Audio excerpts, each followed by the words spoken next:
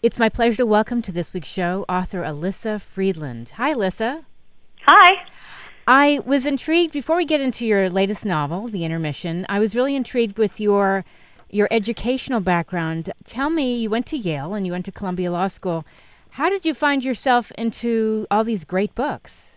Well, I always wanted to be a writer, and I ended up in law school because I honestly didn't understand the right path and how to get to become a writer, because unlike medical school or law school or becoming a teacher, which has a very sort of set path upon graduation, becoming a writer is very amorphous, I guess is the best way. And how do you earn a living while you're working on a book? And, you know, I didn't want to necessarily go out and waitress all day, because I knew I would have no energy, at the end of the day to then write my book. And so I kind of ended up in law school because it seemed like a safer, more established path. And that's just my personality. I'm not a huge risk taker. And I went to law school and I went to work at a law firm, and I was just really unhappy. And I ended up, just deciding it's not worth it. It's not worth, waking up every day, even if the paycheck is that good, which it was very generous. But I didn't like what I was doing. And I knew that my passion was writing, and I should really go back to what I'm good at and what I like. Yes. So I did just that. I quit my job, and I wrote my first book. I'm smiling because I was in training and development, and when I lost my job, I believe I was 28, my dad says to me, "Oh, great time to go back and get your doctorate." And it was like mental boot camp, even though I kind of didn't quite know what I would do with that doctorate. It was the best thing I ever did. But, you have to do things that work for the time, and it doesn't mean it's a waste. Exactly. So let's talk about this premise. I was reading about this book, The Intermission, and here it is. Would you walk away from your marriage in order to save it? That's a great question. And the idea was, thank you, and the idea was, there are definitely couples who, when they're having troubles, start a family and they have children or they have another child because they think it will reinvigorate them. Yes. And my couple is sort of doing the opposite. They are making sure that they're right for each other before they bring a child into it. So how did you come up with this idea? I just really wanted to write about marriage. I think it's a really interesting topic, and I happened to come upon it from a silly experience in my own kitchen, watching my husband load the dishwasher and feeling oh my gosh, he's so slow and he's so bad at it, and I can't watch this. This is killing me, and thinking, there are so many small things in a marriage that are irritating, but then I'm not sure that would make quite enough for a novel. And I was like, I'm going to do a book where there's big problems and little problems, and explore very three-dimensional characters that hopefully everyone can relate to, at least one small part of them, and really, really dig deep into their marriage. Do you think sometimes, I think I've noticed this, where people look for excuses, so they add up all those annoying little quips and, nuances of their spouse, and they look for a way to have that intermission? Yes, I think so. I definitely do. I also think that what starts as something little you can actually make any little thing into a big thing. Right. Because let's say I was just doing another interview and I was thinking about this. If you tell your spouse, it's really annoying that you never put the cap back on the toothpaste. It's gross. It dries out. It's very small. It's a little complaint, okay? And you complain, but then it becomes, they don't respect me. I'm asking for one tiny thing 50 times, and they just don't hear me when I'm talking. So it goes from, toothpaste to communication, if that makes sense. Oh, yeah. So the littlest things can actually feel very big, can turn into, larger issues at play. Well, a lot of times we explode when it's just, we're talking about toothpaste, but what we're really talking about is somebody's not pulling their weight. Exactly, yes. Right, you know, what's going to push you over the edge, you know? Exactly. Yeah. Exactly. So did this whole layout of this book come about easily, or was it a process as you were writing, things kind of evolved? It definitely evolved. I happen to not, I'm not a outliner, so I was along for the journey with, I was definitely along for the journey with the characters, and not sure where it was going to end up, to be honest. Do you want to give the listeners a little bit about the book without giving it away? Sure. I mean, it's the deep dive into a marriage where both parties are not as innocent as they seem. They both have secrets, and they decide to take this pause, and they date other people while they're on break, and they learn a lot about themselves from those relationships. And they meet up every month because they have a dog, and they share custody of the dog. And those meetings are very interesting. I mean, sometimes it's really forlorn, and they're sad, and they miss each other. And other times one is up and the other is down, and then it's reversed. And a lot of power dynamics at play. And just sort of, at the end of the day, I think the message of the book is like the heart wants what it wants. And even if it doesn't make sense, and even if someone else from the outside would say, why are these two people together? Or what's the attraction here? There's no explaining the science of attraction. I could definitely see this as a film, by the way.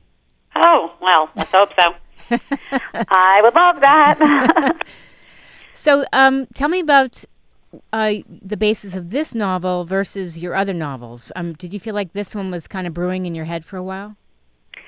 I mean, this one's just, I've only written one other book before, which was, I definitely, worked very hard, and I think it had a very big message also about our addiction to technology, and I really and that one was very thought provoking, but it had a bit more of like a humor bent to it, and this one has some very humorous parts because like that's sort of my writing specialty, but it is like a deeper exploration of character, and this one was a different experience for me because I wrote a man's voice for the first time. The book alternates between the husband and the wife, and that's really, really essential for me, I have to say. That was a very big part of this book, that I had to capture the same scene from two different sets of eyes and explore how, two people could be in the same room and walk away with very different takes. And that was really key. Completely.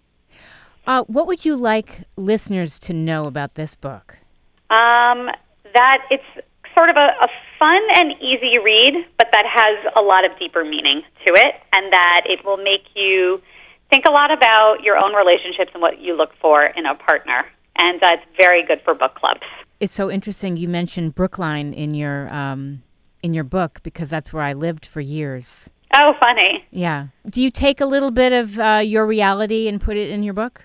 No, just little. I think everyday little experiences inform my books, but in small ways. It's more like something funny will happen on the subway. I see something, that I'm like, I just want to put that in my book because it's unique, it's funny. Sometimes it's like a physical characteristic. Like I see someone with like a piercing in the most unusual place. I'm like, I'm just going to throw that in because I like it and I want to relive it. I want to describe what I saw, and it's not even necessarily so integral to the plot, but it's like a particular like shade of the sky, and I just want to put that in because I like to preserve these details. I like that.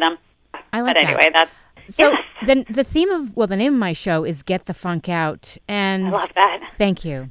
Do you find that writing is your catharsis in life? I mean, how do you? I mean, it's a tough industry, but what are things you do as a writer to stay sane?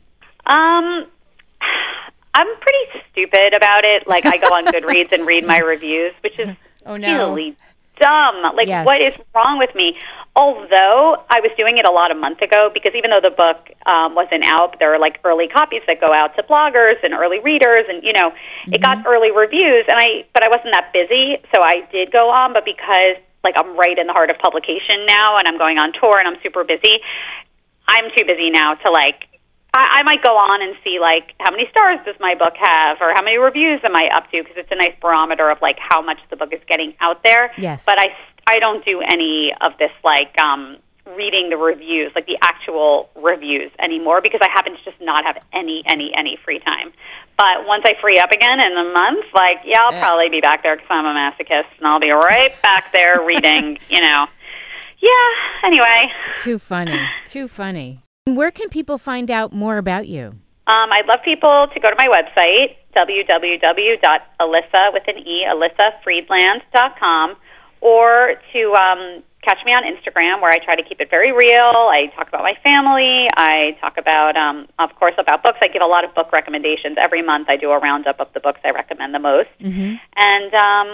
And I think those are my best channels. And please go to bookstores and ask for the intermission, because it's hard to be a writer, and every sale is helpful, I have to say. It sure is hard to be a writer. It's a great accomplishment. I do want to ask this one question. Do you feel like after finishing writing this book, it had an impact on how you saw your own marriage?